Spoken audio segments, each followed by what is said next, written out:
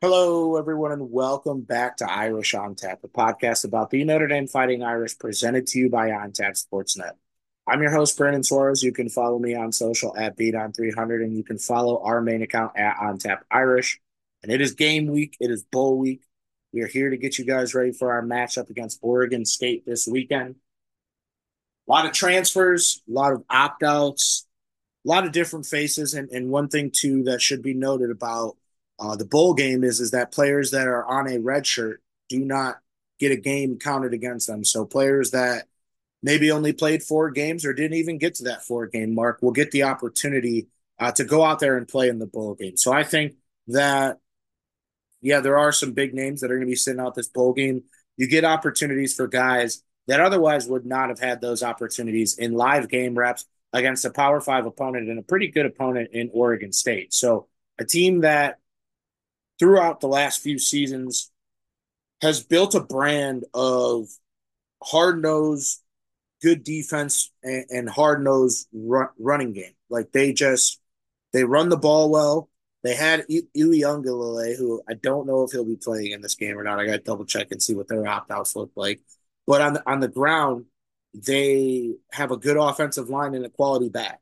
And then on defense, they just punch. So I think this is going to be a lower scoring game. I think this is going to be a tighter game. The game opened up as a 10.5 point tilt towards Notre Dame, and now the line's down to 6.5 with the players that have announced that they won't play in this game.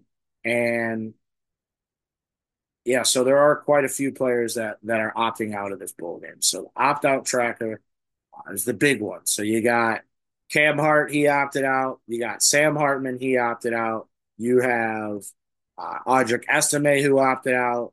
And you have Joe Alt and Blake Fisher, who opted out. So it's, uh, it's not going to be the same Notre Dame team that we've seen throughout this season. It's going to be quite a few guys that will not be out there on Friday or whatever day of the week. I don't even know what day of the week it is anymore. I'm doing this on Christmas, by the way. But um, let's see what else. So Howard Cross is coming back for another year. He'll be out there.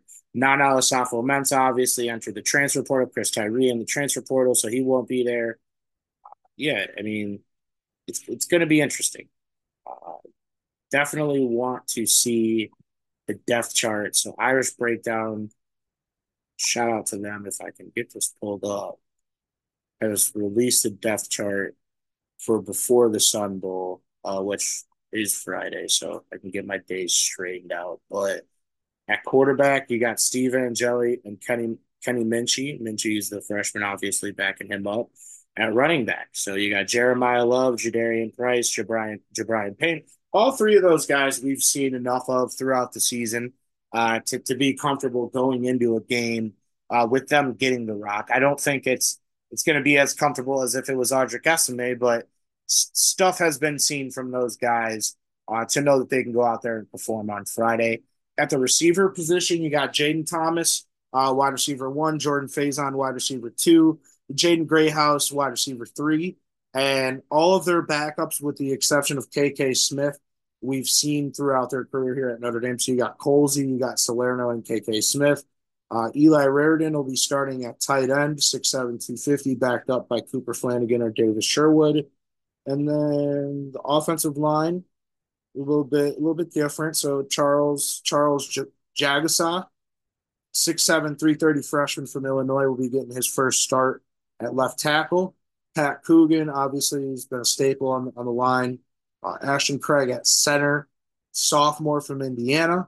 Billy Scrouth is a sophomore from Wisconsin, and Tosh Baker is a senior from Arizona. So a little bit different on the O line. Definitely not what we're accustomed to seeing as far as that goes. And then let me see if the defense should go. Hold on. All right. So the defense, and this is all actual like depth charts posted to websites. So this has got to be people that went to the press conference and got these. But Jordan Botelho, Riley Mills, Howard Cross, and Javante Jean-Baptiste. So nothing changes there. Linebacker position, you got J.D. Bertrand, Jack Kaiser, and Jalen Sneed. And then in the secondary, you got Xavier Watts, you got DJ Brown, Jaden Mickey, who will be stepping up and starting in the absence of Cam Hart, And then you got Benjamin Morrison. So uh, nothing too crazy on defense. The offense is significantly different from what we've seen throughout the season. But in this game, I think that you're going to have two teams that, yeah, both teams want to win the football game, but they're not in the current, or they're not in the state of team that they were when they were at their best throughout the season. They're missing key players at key positions to where it's kind of hard to predict what exactly this game will look like. I think that our defense has looked great throughout the season, and I think theirs has too. So that's kind of where I'm going with this being a lower scoring game. I think that we could win this game maybe like 24-21 or 24-17, something lower than 50 total points. A lot of our games this season have exceeded that 50, sometimes closer to 60 total point range because we have an offense that, when it has all of its pieces, can put up points.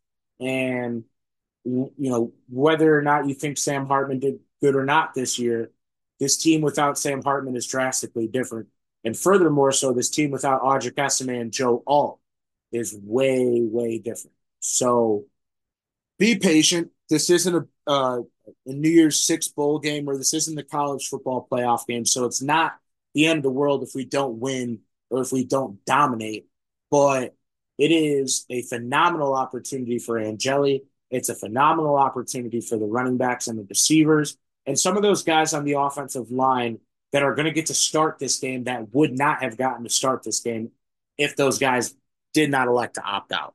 I think the good thing about opt outs is if this is the way I look at it. If you're not going to go to the college football playoff and you're not in a New Year's Six bowl game and you're still an NFL player, it's good for all the parties involved that you don't play in the game, right? We saw what happened like 8 years ago or 9 years ago when Jalen Smith got hurt in the Fiesta Bowl and it ruined his draft stock. We certainly don't want any of our players that have an opportunity to get drafted to risk injury to play in the freaking Sun Bowl. Now, if it's the college football playoff or a New Year's Six bowl game, it's different.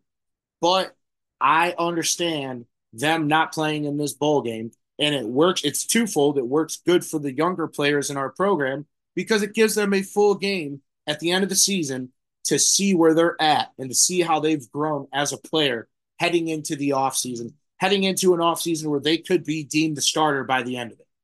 So I think it ends up working out. You would like to see Audric Estime and Sam Hartman play another game as a member of Notre Dame football team. You'd like to see it from a guy like Sam Hart or Joe Alt, but you've got everything that you could possibly have gotten from these guys throughout their time at Notre Dame. So you're happy for them, and you can't wait to see how good and in shape they look when they come back for pro day, or if some of those guys get the invite to the NFL Combine. So very, very excited for that, for those guys that will be moving on to go play at the NFL. And for the guys that will be stepping up and playing in their spots, I'm very excited for them to get out there and be the starters in a bowl game for Notre Dame. It'll be a special moment for them.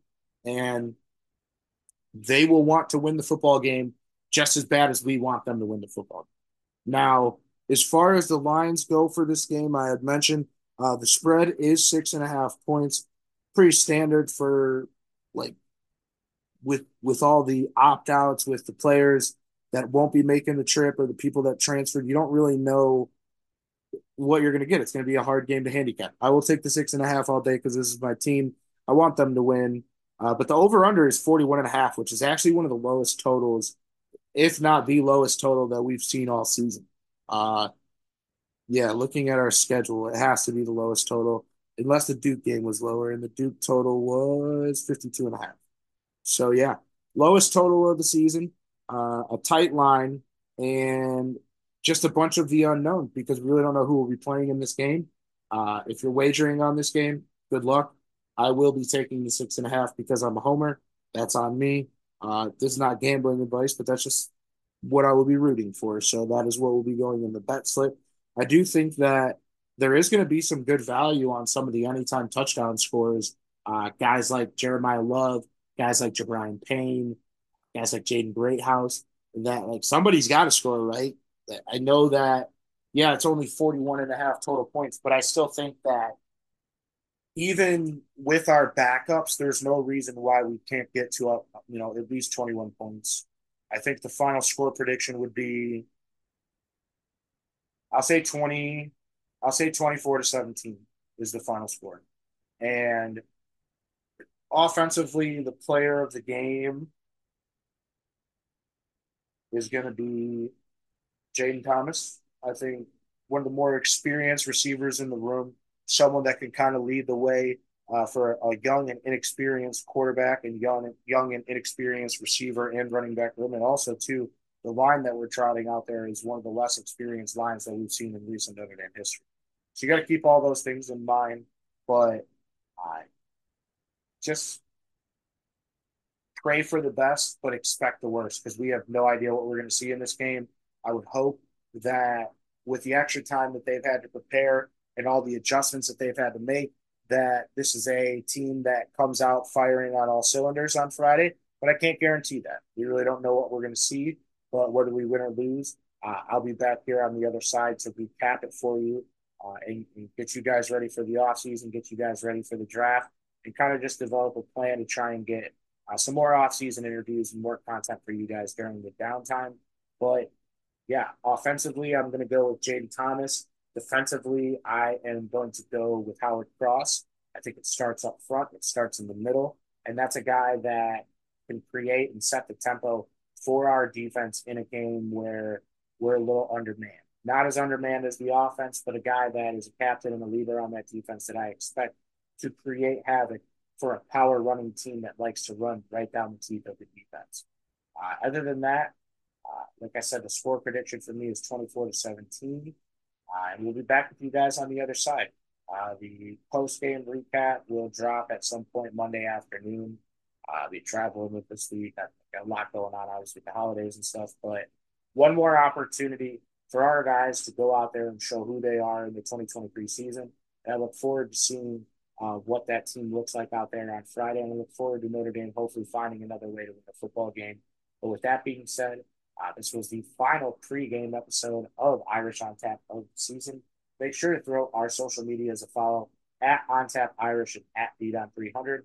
We'll be back with you guys on Monday to recap the Sun Bowl, whether we win or lose. We really do appreciate you guys, whether it's your first episode tuning in with us or you've been with us since our very first episode back in 2019. We got nothing else for you guys. As Mama would always say, Irish by 1,000 and go Irish.